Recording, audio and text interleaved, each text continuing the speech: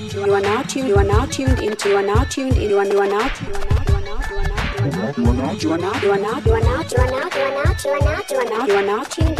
SA Hip Hop Fix with DJ Azul. You are now tuned into the SA Hip Hop Fix with DJ Azul, exclusive to Beat Bangers Radio. Simply the best online show dedicated to South African hip hop music, history, and culture. SA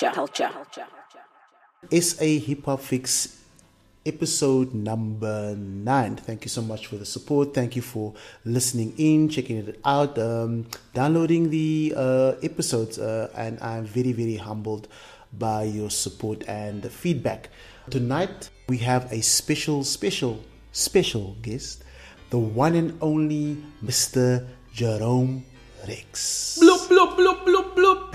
How you doing, sir? Sup, DJ? I'm good. I'm good. Very cool to have you here. As with B-Boy the Curse, we've been hanging out for an hour and a half or so. Yeah, time flies. And just like chatting about this and that. But thank you so much for making some time to chill with me and, just for me to pick your brain on certain things. So, Jerome Rex, where did this journey start? Sure. Yeah, so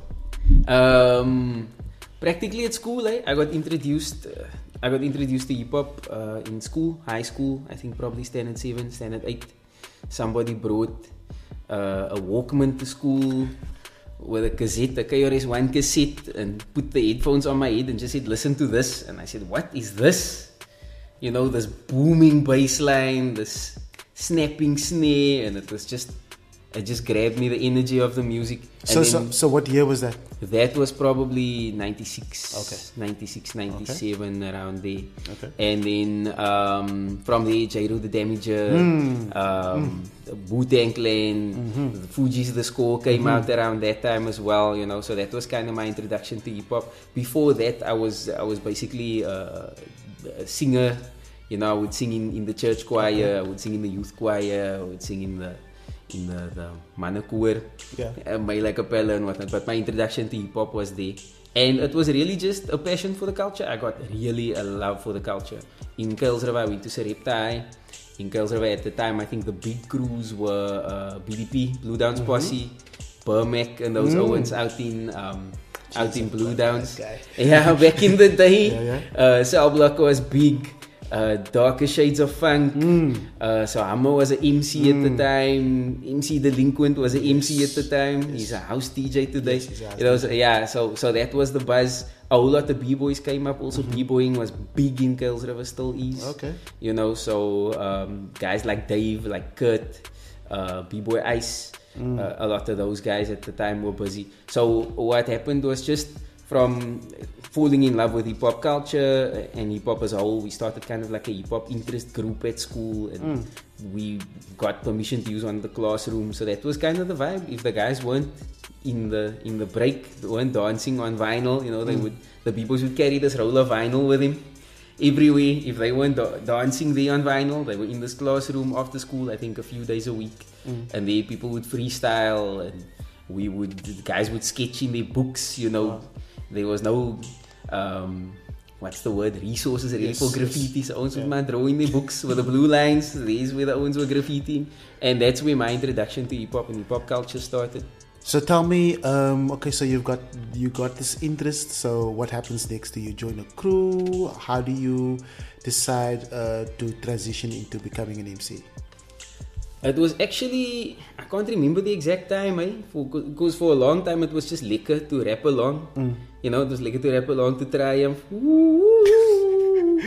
A bomb atomically. It was just lekker to rap along. And then at some point, I started writing lyrics. A friend of mine who was an MC, who was involved with another group at the time, Linden, at school, he actually approached me and he said, "Listen, let's do something for the talent show." And they jumped off. I wrote a verse. We came up with a chorus to promote our hip-hop interest group at school. The group was called Peace at the time. It all sounds very corny now.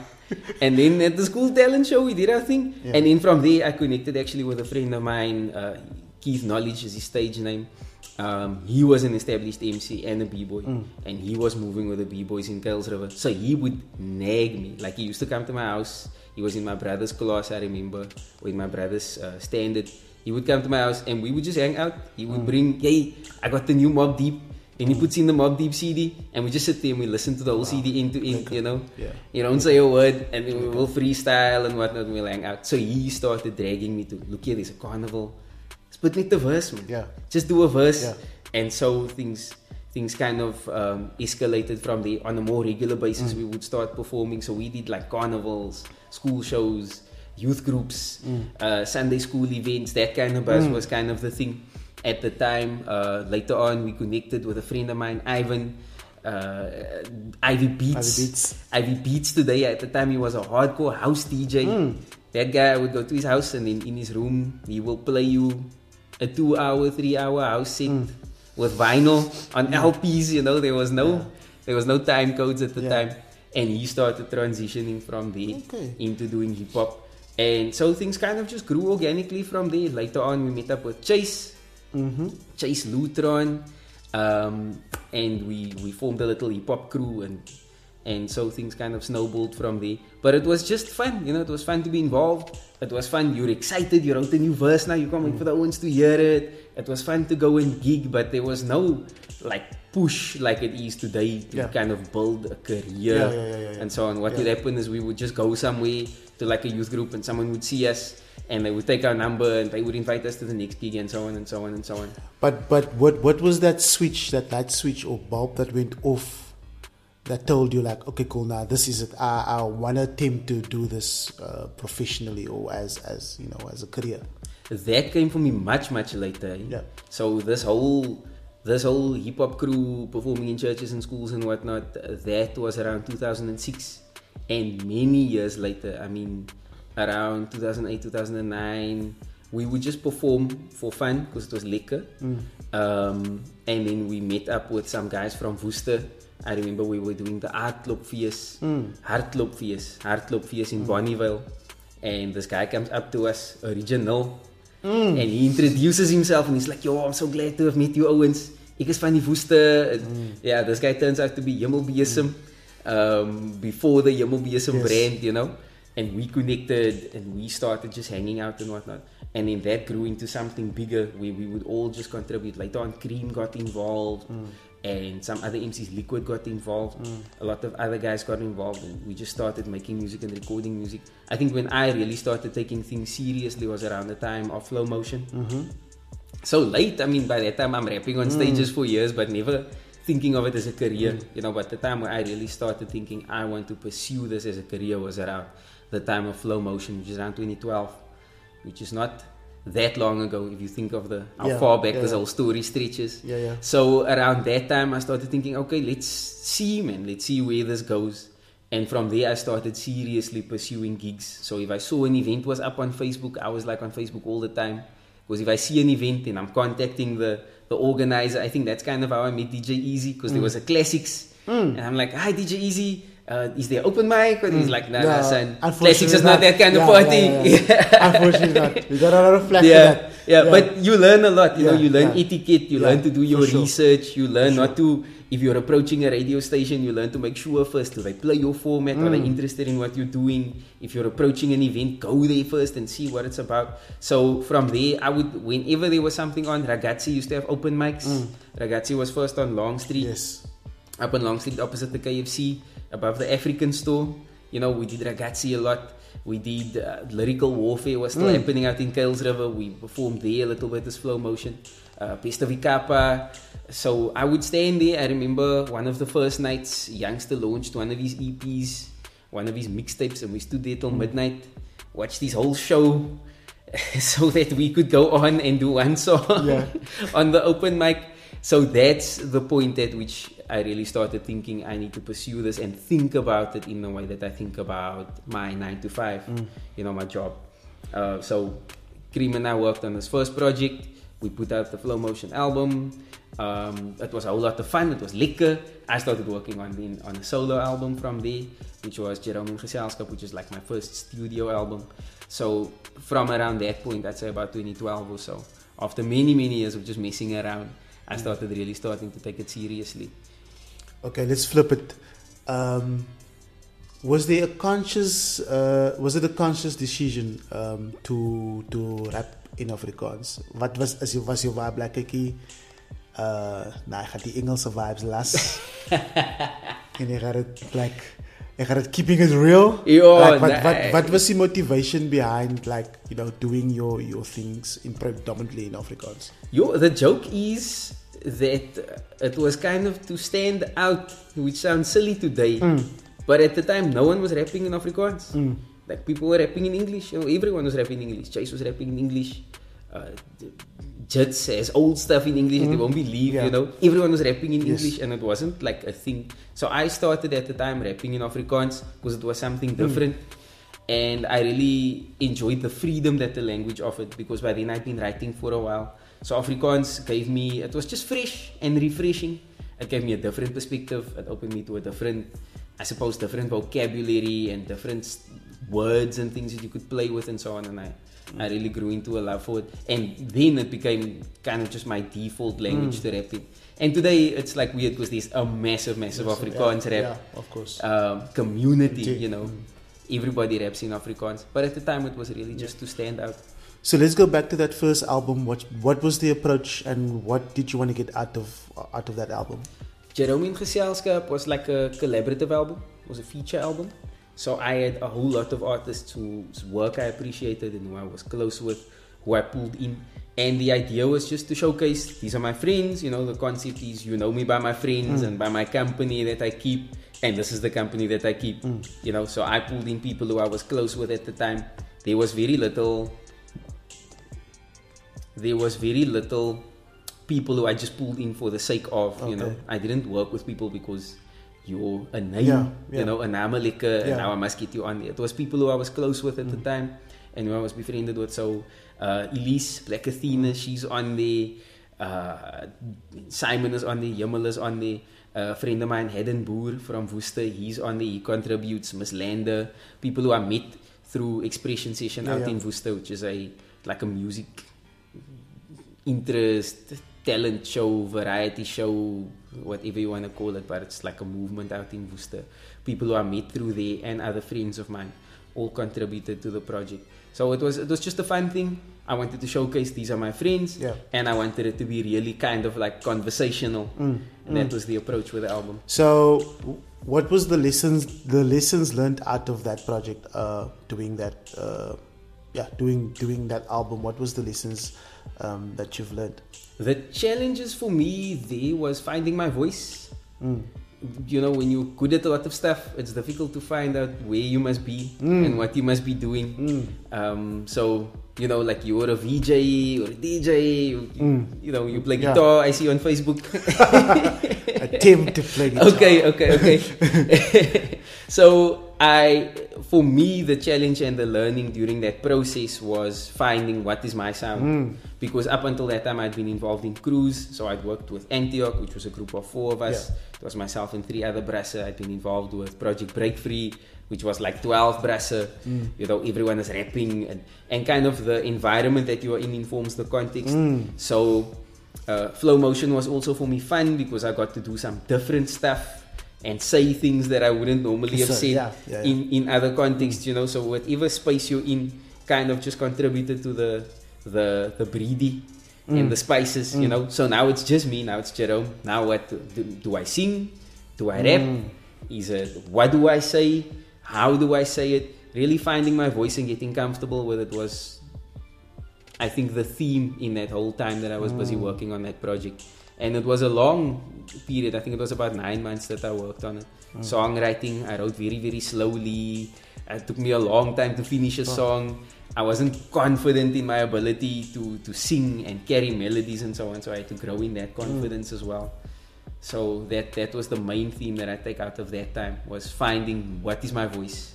Is this the same time that the Expression Session started, or what? Expression Session started a little before that. So Expression Session started in Worcester a few years before that. So by the time I had met Simon, by the time I'd met Jimmel, they were already busy.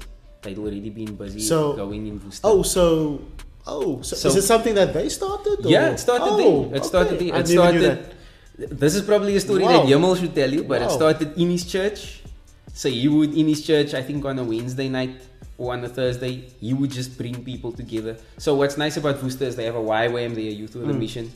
And so that's interesting because people from all over the world come through to this missionary school.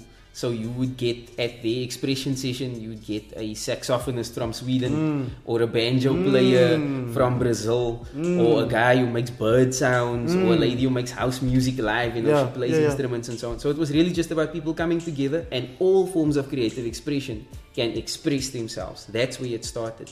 And then years after that, we've been going for 4 years now in Kuils River. I approached Robin, who was the custodian and is the custodian today of Expression Session in Worcester. He's kind of the, what's the word? The overseer, the muse, the digding, the hooflig. Yeah, so I contacted him and I said, listen, can we bring it to Kuils River? So we've been going for 5 years now in Kuils River, 2 years at the venue that we are now. And then from there, we expanded. Hakkiesdraad started it out in George, and then Pardon Island started up, and then Oudtshoorn started up. Dope. Yeah, so it's quite nice. There's big coverage, yeah. But Expression Session started over there and still runs in Worcester. Okay, so what's the difference between that and like your current baby, which is Lyrics Still Matter? Yeah, Lyrics Still Matter is, what's the word here? Lyrics Still Matter is kind of an initiative that I started to promote exactly that.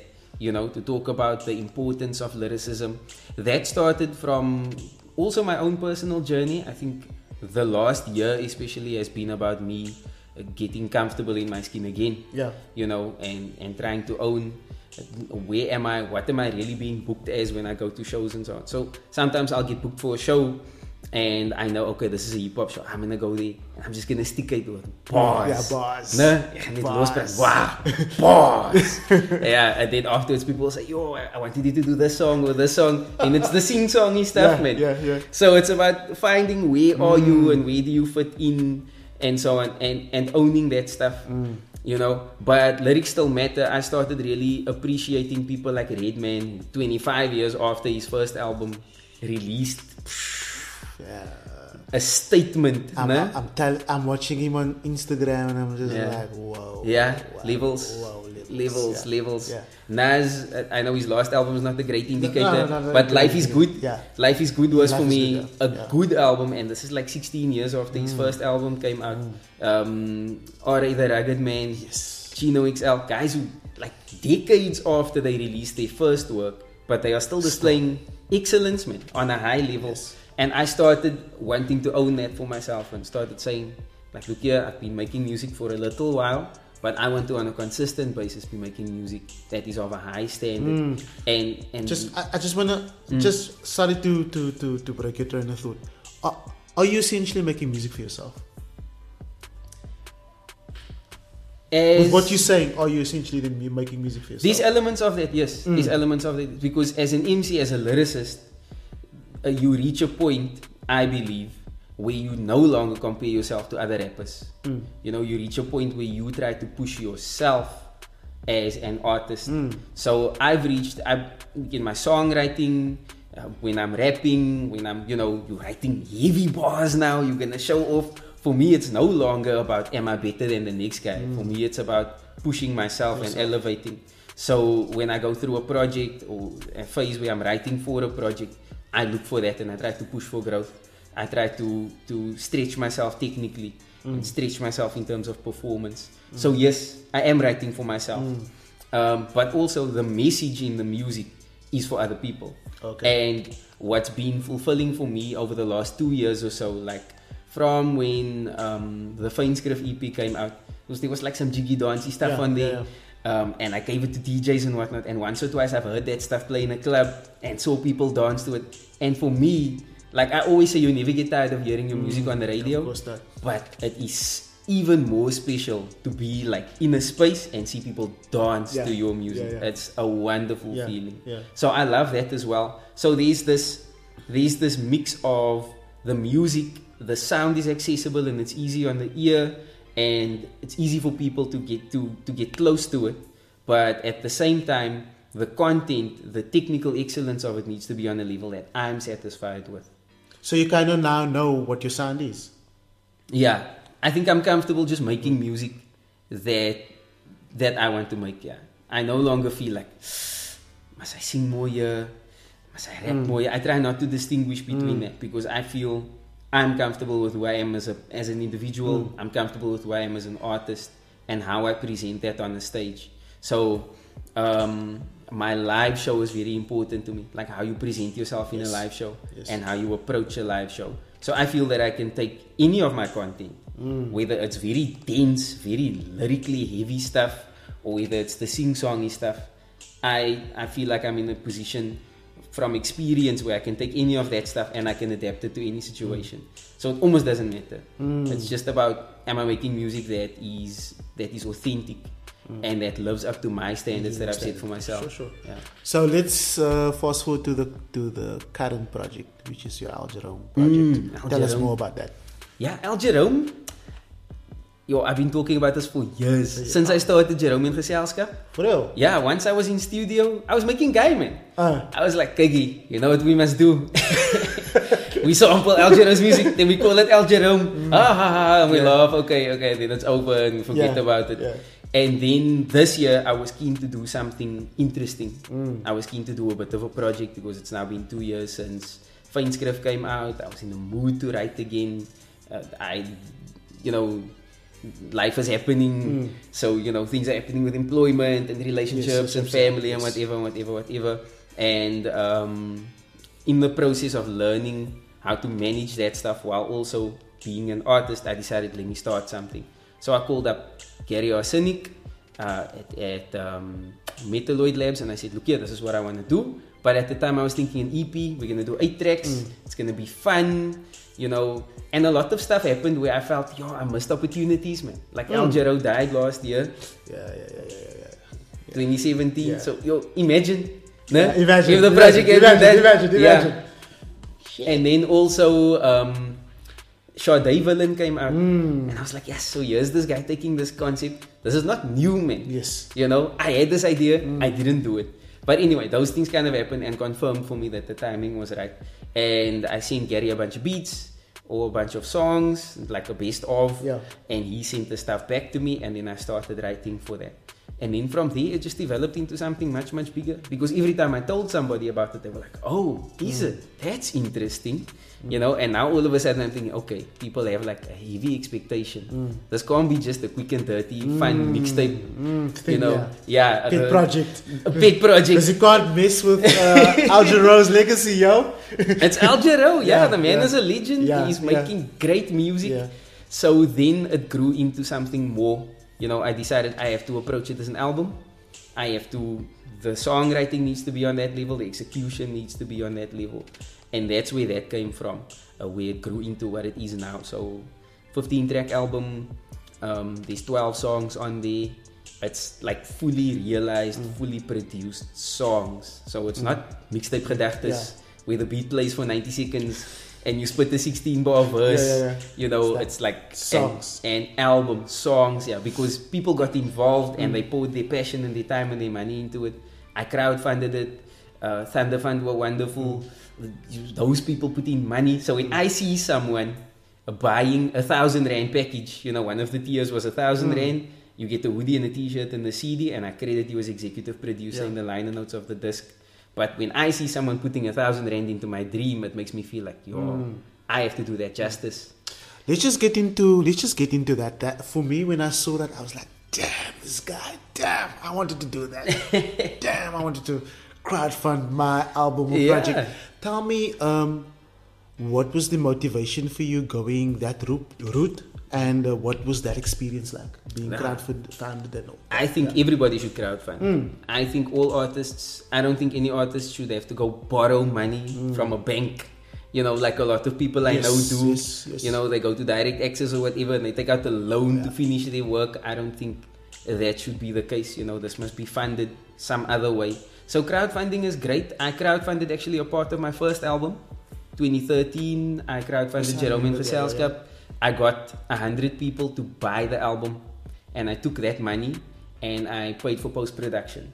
And it was somewhat successful. I think I raised enough to cover post-production on it at the time. So this time around, there's the Thunder Fund platform, which is very transparent. Money's not going into my bank account. Yeah. It's going to them. You can go to the website at any time. You can see what's happening and how far it is. But my experience of crowdfunding is that people get interested in the project, not just because it's music, but because it's crowdfunding. So it raises interest. A crowdfund campaign for me, this is the second one I've done, but my experience has been that it really becomes a awareness campaign about your brand. You introduce so many new people to it, and because you are moving and you are busy, it opens the door for other people also to get involved. So I was very fortunate. I was a few days into the campaign, and then Bradley Kanasashi contacted me, and he said, listen, Paintings by Kanasashi will sponsor a portrait, do what you want with it. And we used it kind of as a sweetener in the campaign.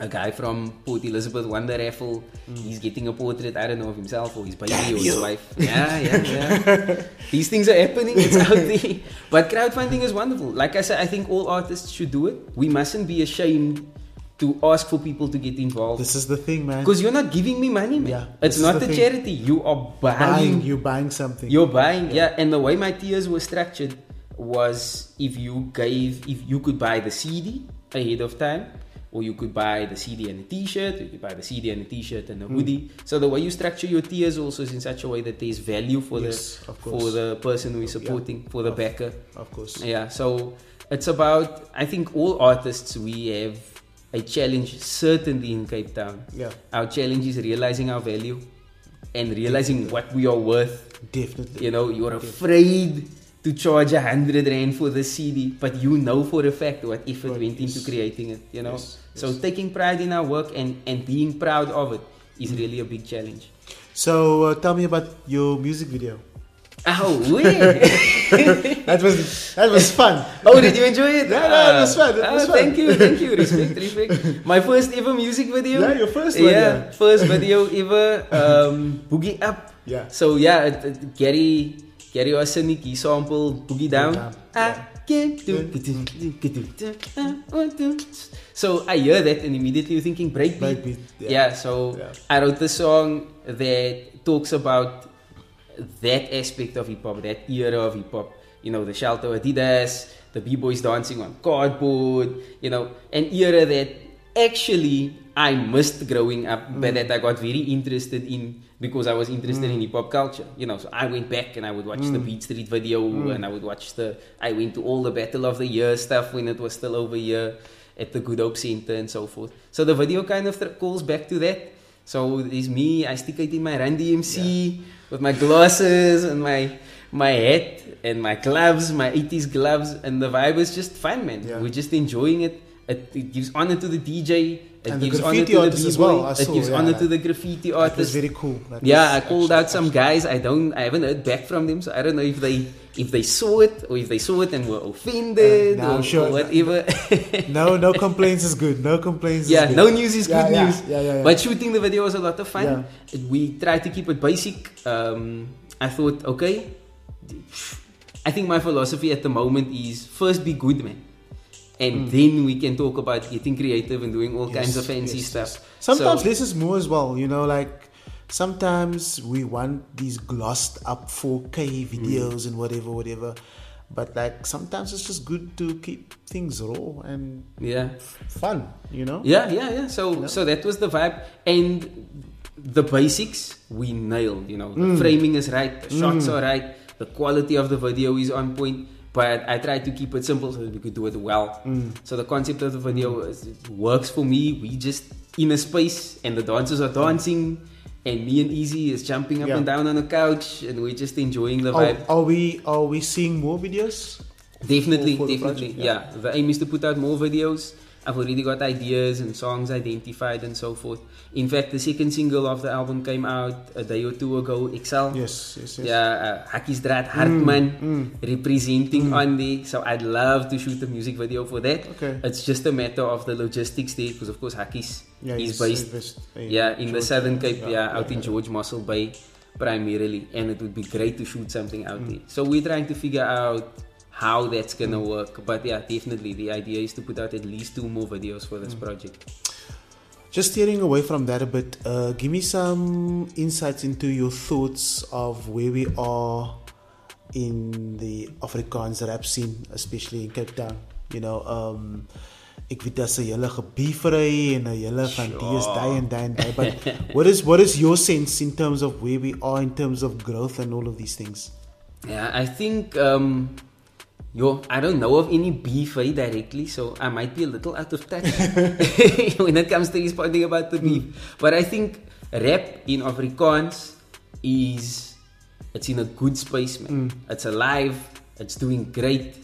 Lots of people are putting out music, lots of people are writing music, and I'm pleased with not just the volume of music, because I think for a few years there's been a big, like, high volumes, you know, lots of people are putting out lots of music.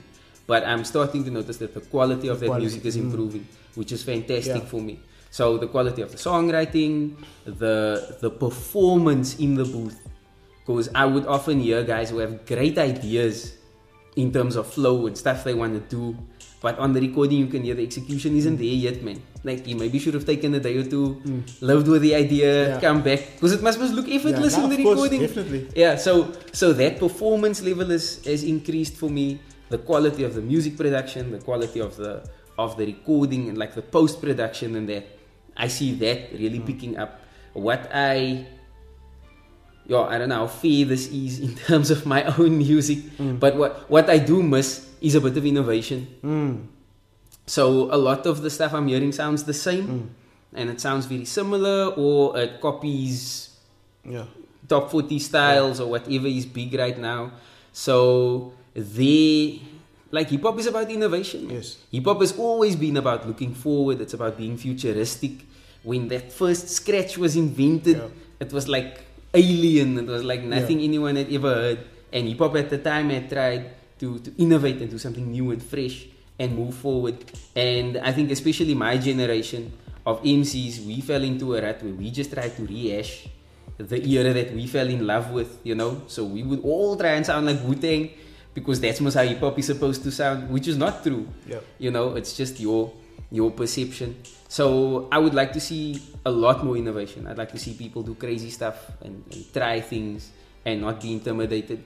And I do think that in a sense, it is, I suppose, people within the hip-hop community who are frowning on that kind of innovation, that make it maybe uncomfortable for people to try and innovate. But at the same time, it could just be that people are too comfortable where they are and they're not really pushing. So, yeah, it's really hard to stand out, I think, today. Where you are at now, right, as an artist, with all the work that you've done, all the performances that you've done, and specifically now with this new project that's coming out now soon, what are some of the stuff that you had to unlearn? Sure. You know, wanting to propel your brand, your artistry. What are some of the stuff that you had to unlearn? A big lesson for me is the perception that everything is time sensitive. Like in the past, I would rush something because these are ones are releasing, and these are ones are releasing, and this stuff, and no, it must be next month because of this and this and this reason. And then you rush the project, and things, you know, compromises have to be made and sacrifices have to be made in quality, or the thing is not like you want it to be. And a week or two or a month or so after that, you realize, it was really not a big deal. I could have waited another week.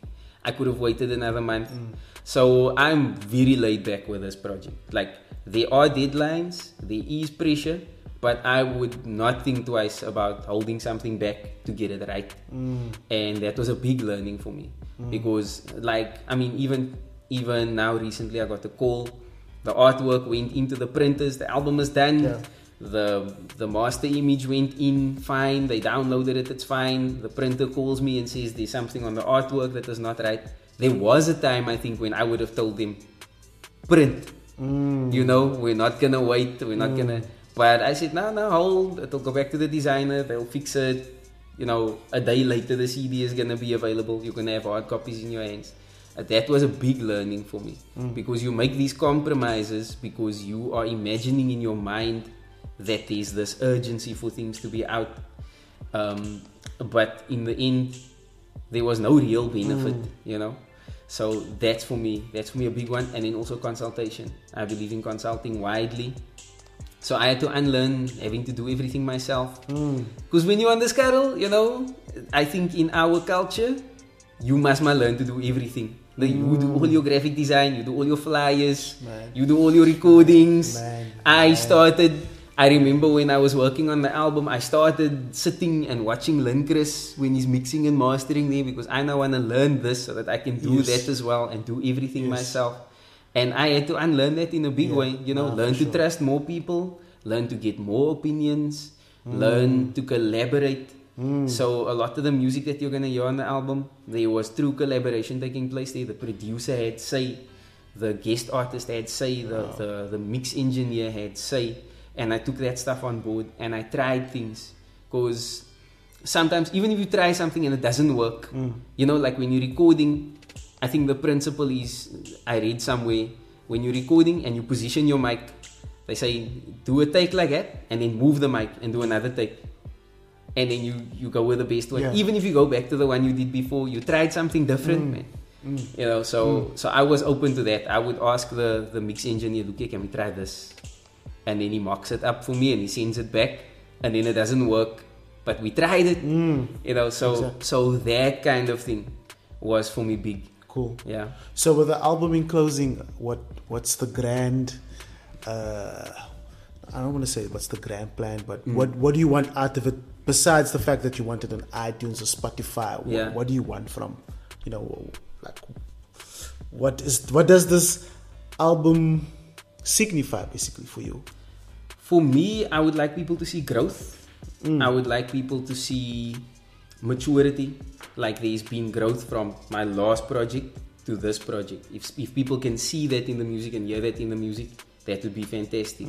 If people can see in the music that there's more authenticity, I think I speak more freely, more openly about stuff that I'm experiencing. You know, so if I look at where I started as a songwriter, where everything was very cold and technical. So I would have an issue that I'm going to talk about. No? We're going to talk, this is the thing we're going to talk about. We're going to talk about the power of words. Right, so now I go do research for a month, and it's like an opinion piece. Yes, you know, here's my introduction, here's the body, here's statistics, here's my references, here's my citations, and where I feel my work has become more personal now. Cool. So if people can see that in the music and hear that in the music, that would be fantastic. If people can relate to what they hear there, and it makes them feel something, that's even better, because that's art. That's art. And I've started, like, when it comes to visual art, when it comes to paintings, when it comes to graffiti even, I've started adopting the view that art is art when it makes you feel something. You know, like guys who draw photorealistic pictures and whatnot, that's great, that's wonderful. You know, it's a display of technical ability, it's fantastic. But did you feel anything? You know, and if there's not of yourself in there, if there's not knowledge of self in there, then I think being an ingrained, in my time, very traditional hip hopper. Those are kind of the I'm a bit reformed now. I listen to other music, but those beliefs are in there. There must be knowledge of self. There must be experience. It must be personal. It must be authentic. Yeah. Sure. Unfortunately, we've come to the end of our show, the SA Hip Hop Fix. Jerome, I want to say thank you so much for coming through. Hanging out with me. I want to thank the listeners for just checking out the podcast. Any famous last words, and do you just want to give the listeners your social links? Yeah, it's Jerome Rex everywhere. So Facebook, Twitter, Instagram, the other one, Jerome Rex, JeromeRex. You can also go to jeromerex.co.za. There's some free music available there. And follow on social to hear when the album is going to be out. Al Jerome. The album, the hard copies are going to be out shortly. The printers are actually Baimaka as we speak. Printing, so you're gonna get that warm ink smell still and everything from the disc. And check out that music video on YouTube, right? Oh yeah, the video's on YouTube. Jerome Rex, check out my channel, subscribe to the YouTube channel. There's going to be more videos to come, and there's some other live performance stuff on there as well. Cool. With that, peace till next time. Peace.